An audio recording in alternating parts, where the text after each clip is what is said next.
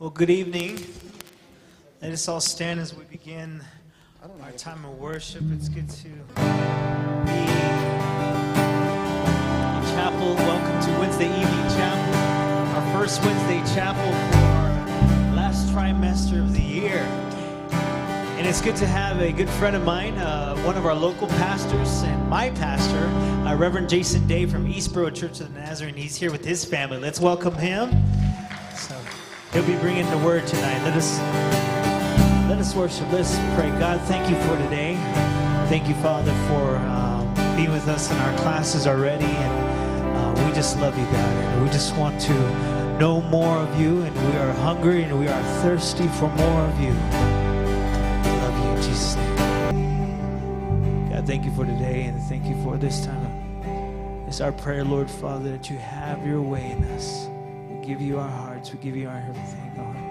I pray, Father, for as we open up our ears and open up our hearts to your word tonight, Lord, Father, speak to us. I pray all these things in your wonderful name. Amen. You may be seated.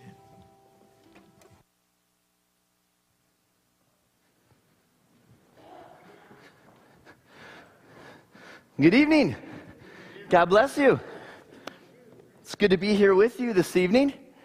And I've got some familiar faces out here. And I promised that I wouldn't, re-preach the message I preached on Sunday tonight so that those who are in our church at Eastboro wouldn't have to listen through me again. So how we doing?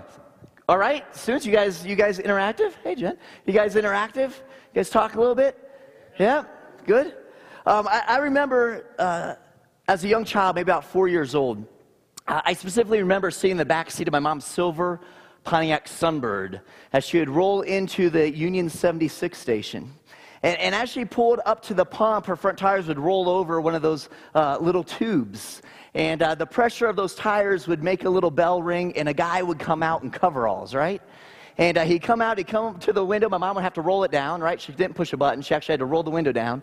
And he'd say, "Ma'am, would you like a fill-up?" And she'd say, "Yes, please." And so he'd go over to the pump, and he'd get the nozzle, and he'd open up the gas tank, put the pump in. Then he'd say, "Ma'am, would you pop your hood?" And he'd walk around the front of the car, and he'd lift the hood up. He'd check the oil and the other fluids. He'd shut the hood. He'd get out his little squeegee. He'd clean off the windshield there.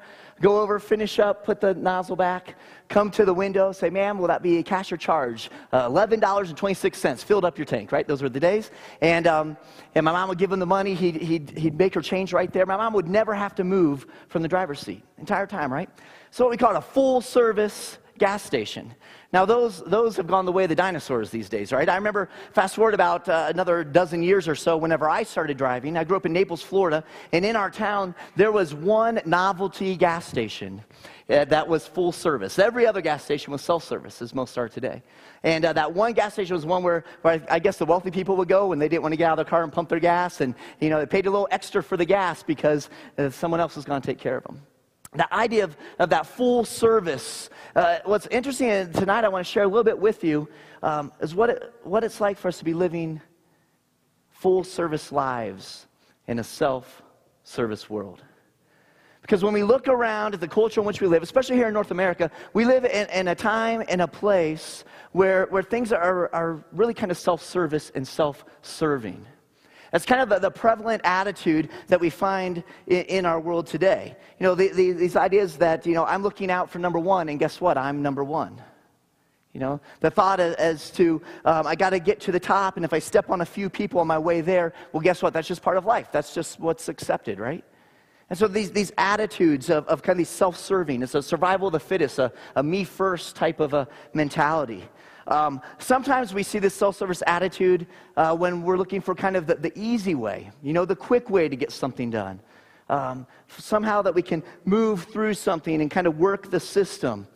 A lot of times we see this self-service and this idea that we don't want to be inconvenienced, right? When it comes to life, when it comes to doing the things, we kind of have plans for ourselves. We don't want to be inconvenienced. We don't want to have any curveballs thrown in there. And so it's that kind of self-serving attitude. This idea of what's in it for me. This idea is that, this better be my expectations, because I have expectations going into pretty much everything.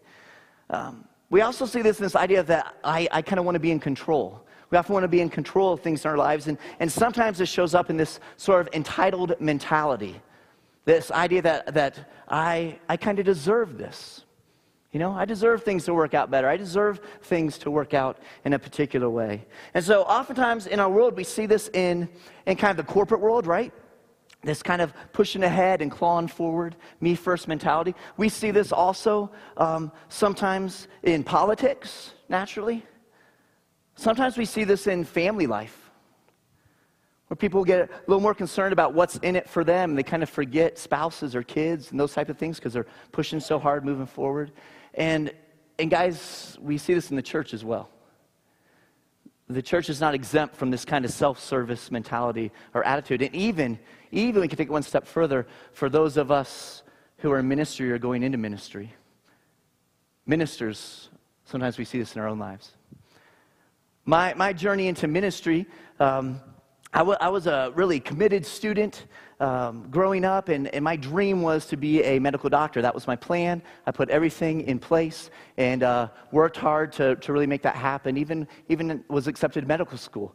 And that was my plan. That's what I was going to do, and I worked hard to get there. And in the midst of that journey, God kind of began to speak into my life. And I kind of gave God a little nod, but I had my plan, and I was working my plan. And God continued to speak into my life and continued to speak into my life and made it very clear that He was calling me into full-time ministry. And what I did is what maybe some of you have done as you're experiencing this call. You decided to negotiate a little bit with God, right? And so that's what I did. I was like, God, my plan is to be a medical doctor. Been working hard at this. I think it's a good thing. We need more doctors in the world, right? I'll be a good doctor. So let me be a medical doctor. And I tell you what, I will do medical mission trips. You know what I mean? I'll give of my time and my energy. I'll serve others. I'm good. We can make this work, you and me, God. And what's interesting is the more I try to pursue that and continue to pursue medicine, the more God kind of got a hold of my heart and got a hold of my heart and then began to thump me over the head a bit and made it realize, for me personally, my experience, it was a call away from my dream of medicine, being a doctor, as much as it was a call into ministry. And so I realized that God was trying to do something in my life and call me into ministry. And so as I kind of processed through that, I got to this point where I was like, okay, God, I'm all in. I remember I was kneeling at the foot of my bed, and I prayed. I said, okay, God, I've heard you. I mean, this is like a 2 or 3 year journey that I was running from God on this. And I was like, God, I'm gonna make that commitment. I literally wrote out a covenant with God. You know what I mean? I said, God, if you tell me to go, I'll go. If you tell me to stay, I'll stay. If you tell me to sit aside, a little Wesley action in there. And I said, I'll do that. And I wrote out this covenant, and I said, this is what it is. I made this commitment. And I honestly believed in my heart that once I made that, right? Here I've been fighting God for 2, 3 years. Once I made that commitment, God was just gonna lay it all out for me. Everything was gonna fall into place. And yet it didn't, right? And I got this little kind of self-service mentality, guys. I was like, come on, God, look at what I gave up. A little bit of pride there, Look what I gave up. I gave up medical school to go into ministry. Surely, God, you can show up in some way and make things clear, make things easy, make things smooth for me, because look at what I sacrificed. You know what God reminded me of in those times? What about what I sacrificed for you? My son, Jesus, right? Think about what Jesus sacrificed for me. And then suddenly, you get pretty convicted in that moment. Jesus gave his all. And here I'm worried because my life has been a little inconvenienced as to what I would like it to have become, what I like to see. So that kind of self-service mentality kind of can seep into our thinking, even as ministers and those preparing for ministry. And so how do we live this full-service life in a world where we're bombarded with this idea of this self-serving attitude, this self-serving mentality? And really, what is that full-service life? Full-service life, as I'm describing, is this full devotion, being fully devoted to serving and glorifying Jesus Christ in our world. This full devotion to serving the kingdom, and being totally sold out and committed to glorifying God through Jesus Christ in the world in which we find ourselves. This idea of full service living, and we see this best modeled in none other than Jesus. No surprise for us, right? When the Apostle Paul is writing to the church in Philippi, chapter 2, verse 8, he made this very, very clear as we looked at Christ. He said, your attitude should be the same as that of Christ Jesus, who being in very nature God, did not consider equality with God something to be grasped. But he made himself nothing, taking the very nature of a servant. And being found in human likeness, being made in human likeness rather, and being found in appearance as a man, he humbled himself and became obedient to death, even death on the cross. See, Jesus understood this idea of full service living. Jesus understood what it meant to be fully devoted to serving the kingdom and fully devoted to glorifying God. And if we are going to heed Jesus' call to us to come, follow me, then we need to make sure that we are fully devoted and fully committed as we are following Jesus into the kingdom and as we are serving that kingdom and glorifying God as well. And so that's the call. I want to invite you guys as we kind of dig into this to open up to Acts chapter 6, if you would. We're going to look at the life of a very passionate, very devoted Christ follower by the name of Stephen. And Stephen, as most of you probably know, is the first recorded martyr of Christianity. A little bit about Stephen. Was Stephen a big preacher man? No, he wasn't, right? At the time, that would have been Peter. Peter was kind of the big preacher guy at that time. Was Stephen a big missionary guy? No, and a few chapters later in Acts, we're going to run into kind of the big, missionary guy for the church, who is Paul. This Stephen was none of these kind of big roles. In fact, Stephen's role was that of a food server, right? He was one who served food to the widows, an important ministry in the church, but probably what you wouldn't say is at the kind of top of the list whenever you're looking at kind of the different ministries taking place in the early church. He was a man who was simply serving God, serving the kingdom, serving his church, just like us, just like many of us, as we find our roles, week in and week out, serving in some capacity, serving the local church. Scripture tells us that he was a wise man. He was one who was respected by others. He was filled with the Holy Spirit. Stephen was kind of a church man, right? He was a recent convert. Of course, at this time in history, pretty much everyone was a recent convert, right? This is pretty much the early church. So he was a recent convert, but he was a man who understood what it meant to participate in the life of the local church and to participate in serving others. In many ways, he was like many of us. So Acts chapter 6, I'm going to start in verse 2. I'm going to jump around a little bit, but if you guys will follow along with me, hear this. This is God's word proclaimed for you this evening. Acts chapter 6, verse 2. So the 12, that's the disciples, they called a meeting of all the believers. They said, "We apostles should spend our time teaching the word of God, not running a food program. And so, brothers, select 7 men who are well respected and are full of the Spirit and wisdom. We will give them this responsibility. Then we apostles can spend our time in prayer and teaching the word." Everyone liked this idea, and they chose the following: Stephen, a man full of faith and the Holy Spirit; Philip, Prochorus, Nicanor, Timon, Parmenas, and Nicholas of Antioch, an earlier convert to the Jewish faith. These 7 were presented to the apostles, who prayed for them as they laid their hands on them. So here we learn of Stephen. Stephen's one who is selected. The scripture tells us he is filled with the Holy Spirit. He is filled with wisdom. Let's jump down to verse 9. But one day, some men from the synagogue of freed slaves, as it was called, started to debate with him. There were Jews from Cyrene, Alexandria, Cilicia, and the province of Asia. None of them could stand against the wisdom and the spirit with which Stephen spoke. So they persuaded some men to lie about Stephen, saying, "We heard him blaspheme Moses and even God." This roused the people, the elders, and the teachers of religious law. So they arrested Stephen and brought him before the high council.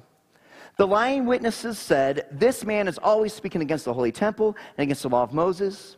We have heard him say that this Jesus of Nazareth will destroy the temple and change the customs Moses handed down to us."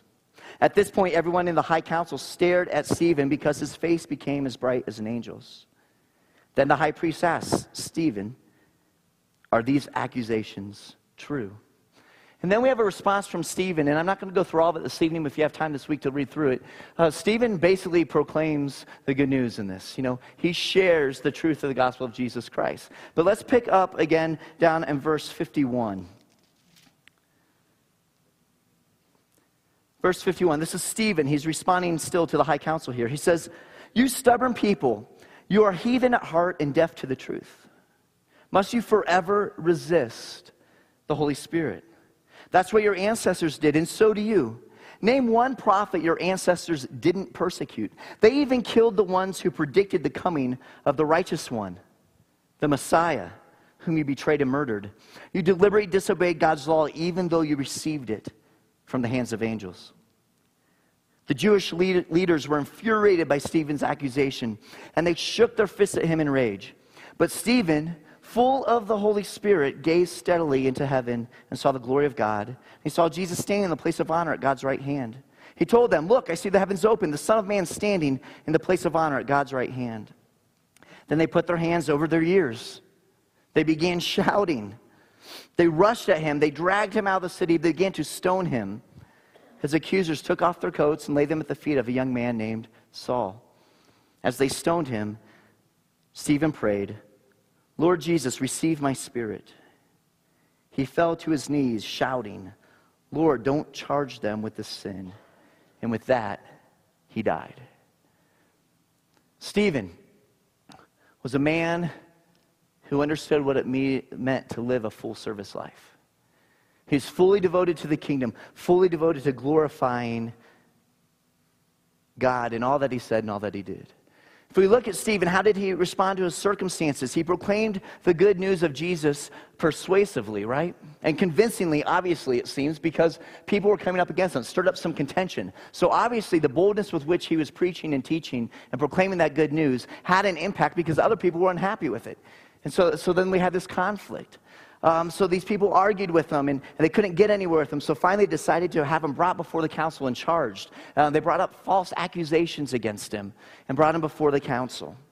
And we'd have to say that this probably wasn't a real smooth day for Stephen. Didn't really probably go the way that he had anticipated or planned when he's out there sharing the good news. And now he's being accused, and he's brought before the high council.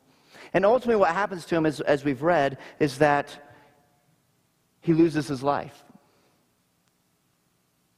But in the midst of losing his life, he does not ever let go of what it means to boldly proclaim the good news of Christ. And as he is dying, the words of God's goodness are coming off of his lips. The truth of Christ is coming off of his lips. Stephen's actions, he could have easily slipped into maybe a self-service mode, couldn't he?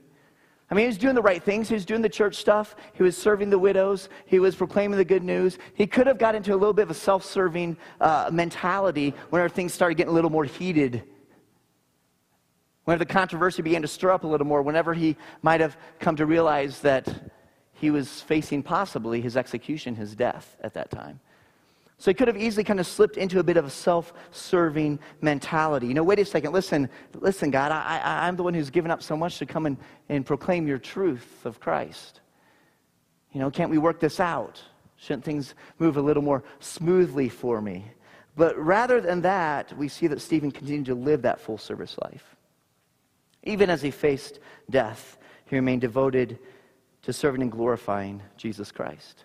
And here we sit some 2,000 years later, and we share the story of Stephen, along with millions of other Christ followers all around the world over the centuries who share the story of Stephen.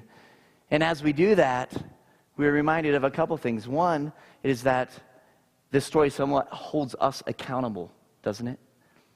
As we look at one like Stephen, who's willing to be serving the church and doing what he was called to do and doing what he was able to do, and yet when he was faced with the opportunity to kind of slink away and get self-consumed and kind of save his own hide, instead he continued to be bold in his ministry and courageous for his Christ. And so that kind of holds us accountable in a way. It reminds us whenever we're working through the things we're working through, whether it's class or whether it's serving at a local church, and when we have frustrations and discouragements and disappointments and things aren't quite coming together as they should, it kind of holds us accountable to remind us, you know what, we continue serving faithfully. We continue to boldly proclaim the truth of Jesus Christ, regardless of what we might face. So Stephen's story holds us accountable. Stephen's story also does something else. It should inspire us, right? It should be something that we can look on and be encouraged as we see of this one who is not unlike us, who is serving in his church, who is serving the kingdom, who is living for Christ, and yet things did not go smoothly for Stephen. And yet we can be inspired whenever things aren't going so smoothly for us. This evening I want to get very, very practical about this idea of how do we live a full service life in a self-service world as we look at the life of Stephen.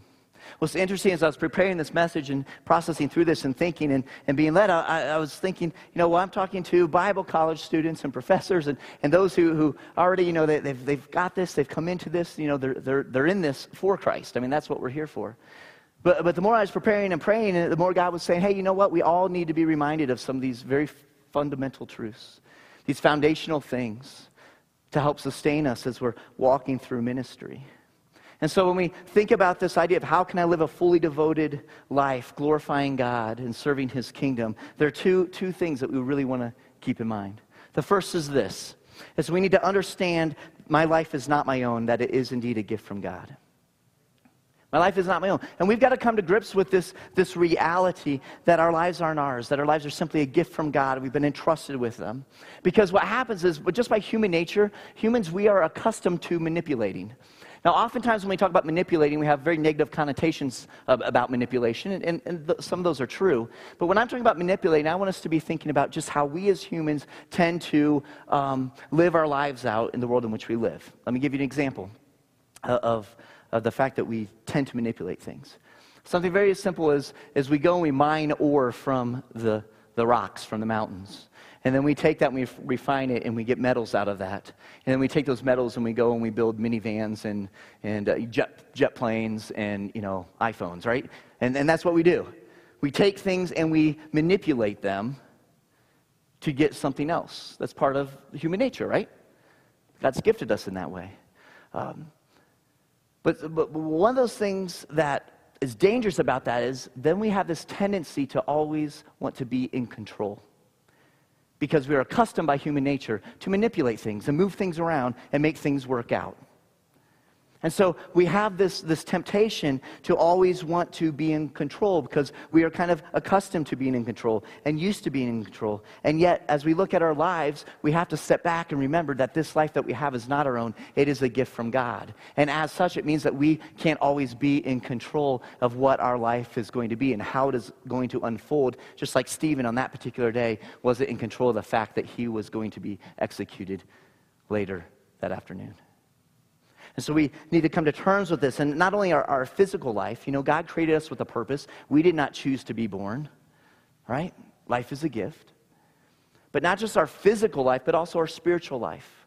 The abundant life here now that we experience through Christ Jesus, the eternal life that is beginning even now and will carry us throughout eternity as we celebrate with Christ.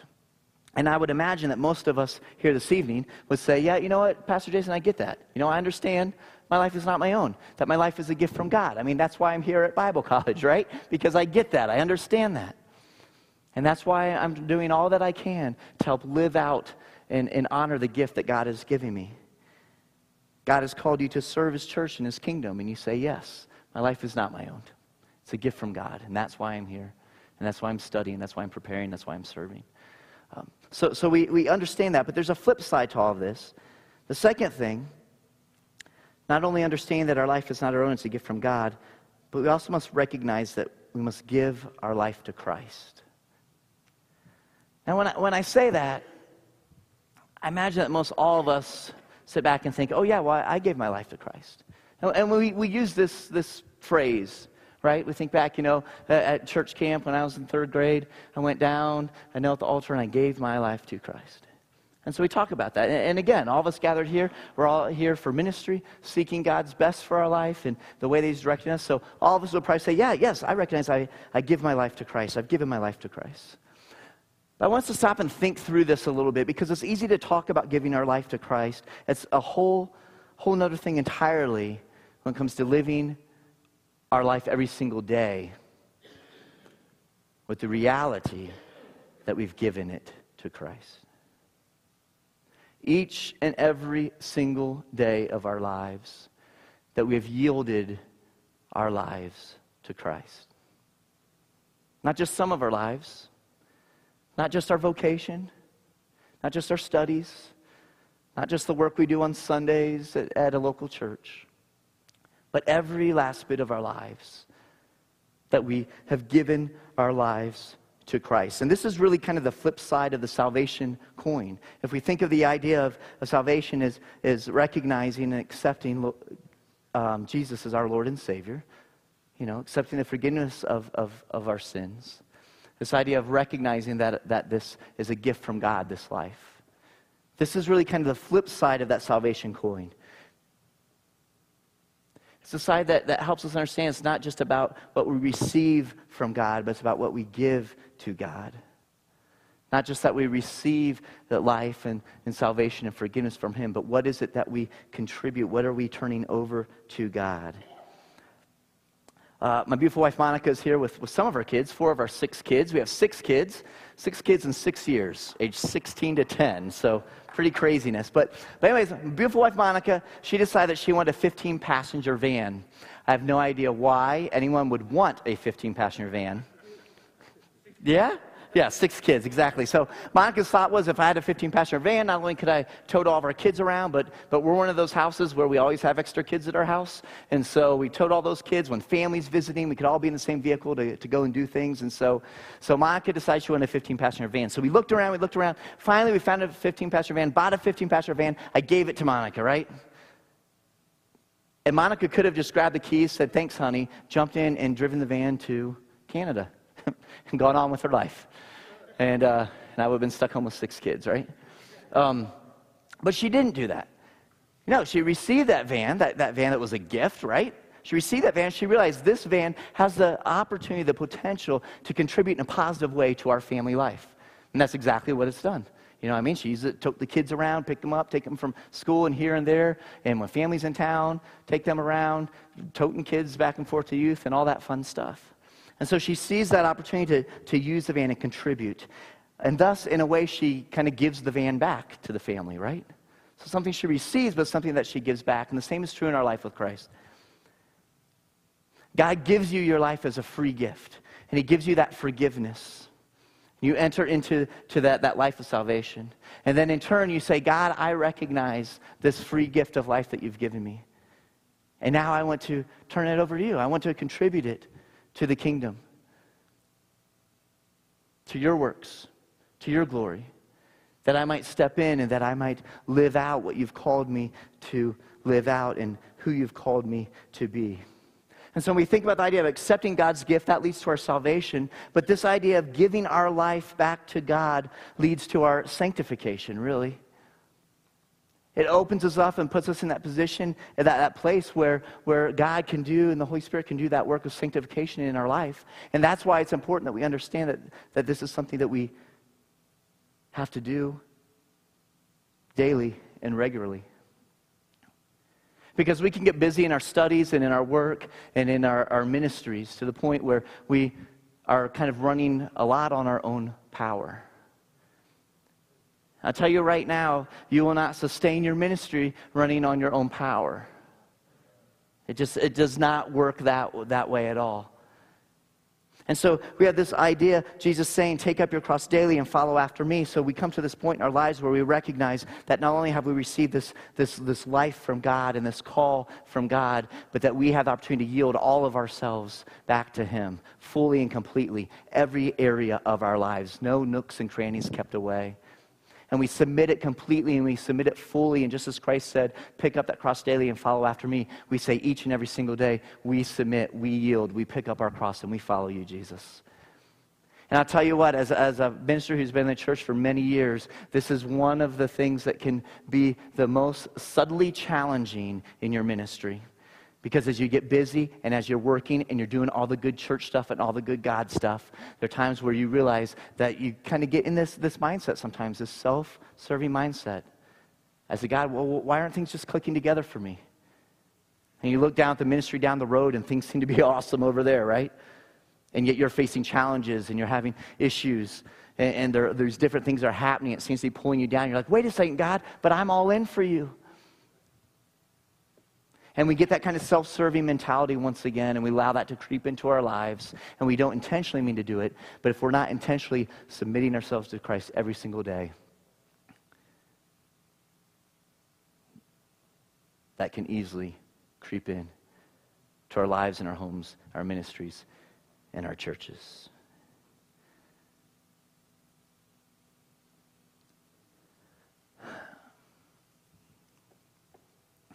Stephen was filled with the Holy Spirit, Scripture tells us. And being filled with the Holy Spirit is the one thing, guys, that will sustain you in ministry. It is the one thing that whenever you have to face conflict and issues and things you just want to pull your hair out about, and petty issues within your church or within your ministries that you think, come on, there's a much bigger thing going on here. Why do we have to deal with these things? Being filled by the Holy Spirit is the one thing that will sustain you.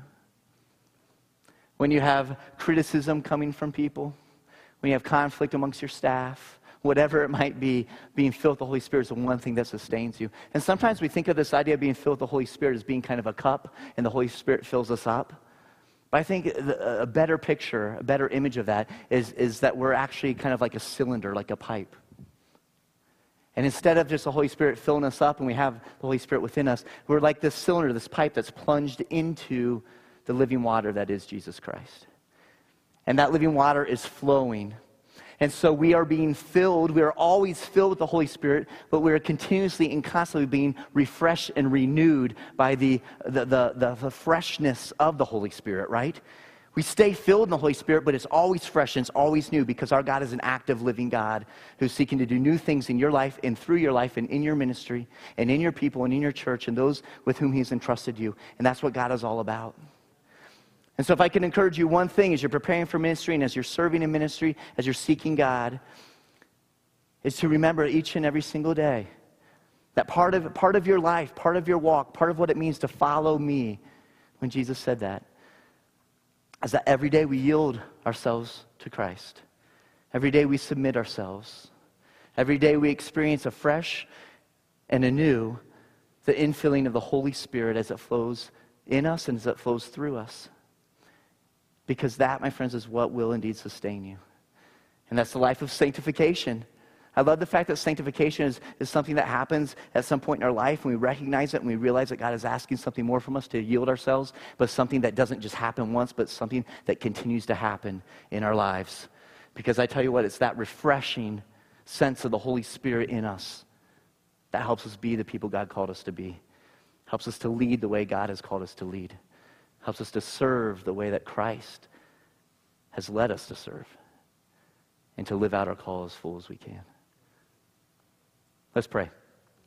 Father God, as we just bow before you tonight, I just thank you for the opportunity to be here, gathered together with brothers and sisters in Christ. Those who have heard your call in their life, those who have heeded that call, those who are stepping into that call, and who are serving and are continuing to prepare for even more service to your kingdom down the road. And God, I pray that you would help each and every single one of us, me included, to be reminded of the sustaining power of your Holy Spirit. That we wouldn't get too caught up in our studies, our work, our finances, our families, whatever it might be, that we forget to plunge ourselves into the living water and hold ourselves there as you flow over us and as you flow through us. And so, God, I pray that you would encourage us.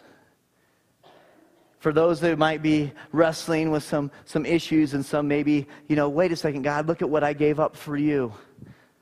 Why are there discouragements? Why are there challenges? Why can't things come together a little more quickly for me? God, I pray that you would bring them a peace and a calm and help them to just turn that over to you. That they would seek you.